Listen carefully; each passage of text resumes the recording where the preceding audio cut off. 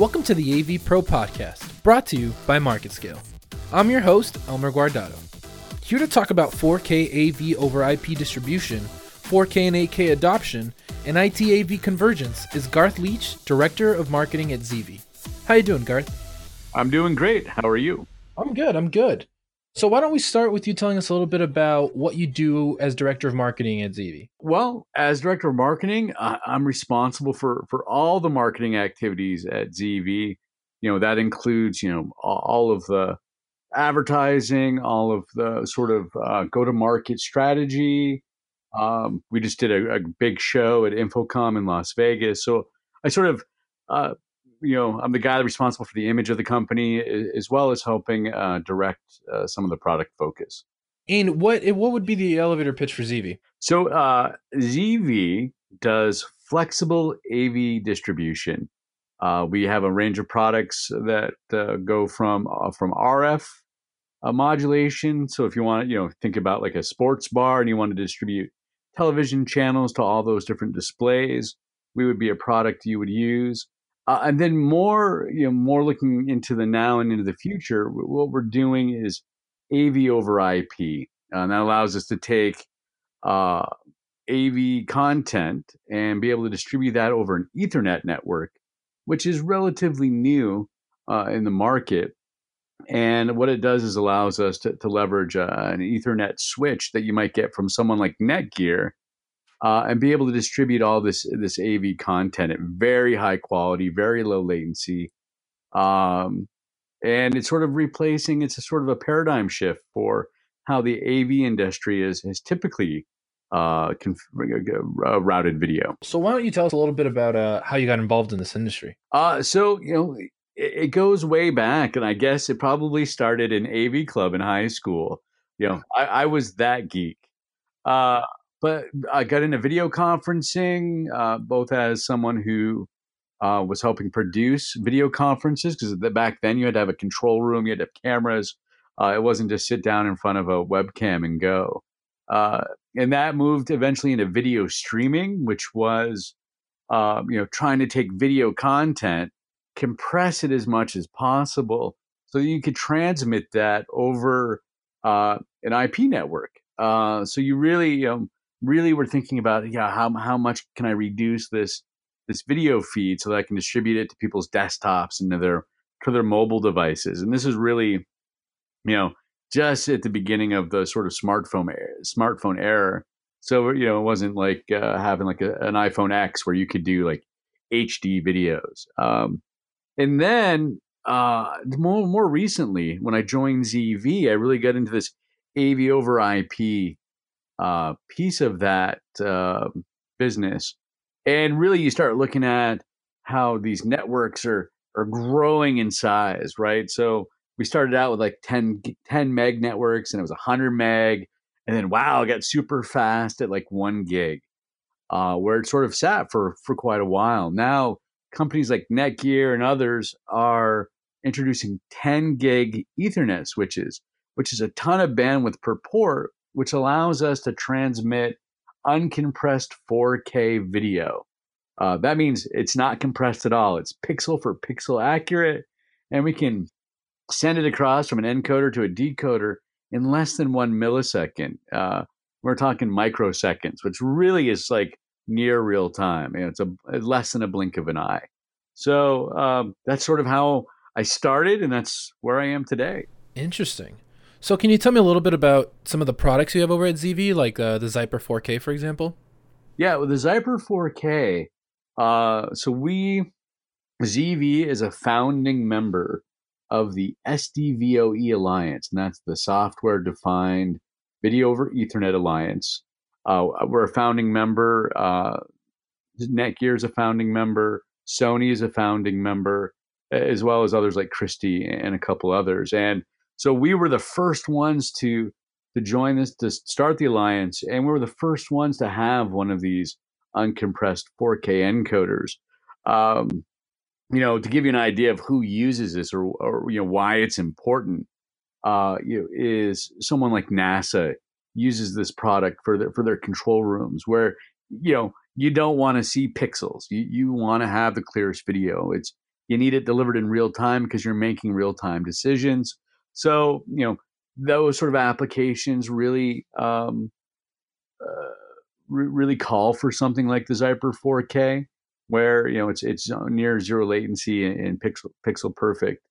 Um, and then also we're seeing education change, and AV is having a huge impact on education and their ability to do these collaborative workspaces.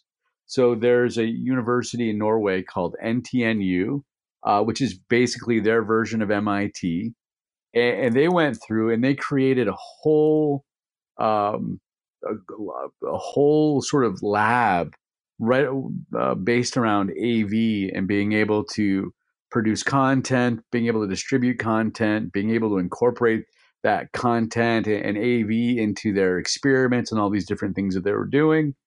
So really, we're really seeing this sort of paradigm shift where people are using AV more in different ways, and they're leveraging technology that typically didn't used to host a lot of AV routing and switching. So, expanding on that, can you tell us a little bit about some of the trends you've witnessed within the industry, at least over the last past year? Yeah, I mean, we're as far as how the market's going, and with AV over IP, especially with this uncompressed 4K, we're relatively old. We've been doing it for 3.5 years. Which there's a lot of entrants into the market that just came in this year. They're coming out with their first products, but we're already on our third rev of our product. So we see this. We're going to keep innovating at that level, where we're going to keep sort of moving the uncompressed 4K forward. Looking at medical, looking at other different applications that really need this fast, crystal clear video. But also, if you look where the market's headed, and you take someone like Sony, who we're a partner with, and at this latest show in Las Vegas, Infocom, they were showcasing their 8K crystal displays, massive displays. And right now, we're the only ones they'll use to power those displays because we can provide the sort of quality and latency that they're looking for. So I think when we start looking at trends, I think we're going to see networks continue to grow. I think we're going to start seeing the quality demands. Right now 4K is still sort of getting on everybody's TV stand at home. Not everybody has 4K. There's not a ton of 4K content out there, but it's growing exponentially. So with everything in technology, once something starts to go mainstream, there's always something coming behind it to leapfrog it. And really, I think that's going to be 8K resolution um, content. At the ISE show in Amsterdam in the beginning of the year, there were companies that introduced their 8K cameras, 8K displays, and eventually we'll have an 8K encoder as well. So, in comparison to HD's cycle, how is 4K and 8K adoption looking? Well, I think with HD, it's something that we could perceive with a human eye. So from SD to HD, we're like, wow, that picture quality is great. If we go back and look at an SD, an old TV show, we're like, oh wow, that's so blurry, it's horrible. Now with 4K and 8K, really the screens have to be pretty big for the naked eye to start seeing something different. So I think the adoption at the consumer level might be a bit slower past 4K, because you literally need um, very large screens. Now that doesn't mean that you won't see large video walls or impact in the retail space, and certainly command and control who's looking for these sort of things or doing these big applications. I think you'll see them embrace it a lot faster. Interesting. So you talked a little bit about the Zyper 4K, but I'm curious, what other products at ZV inspire you or really showcase some of the evolution we've seen in the industry?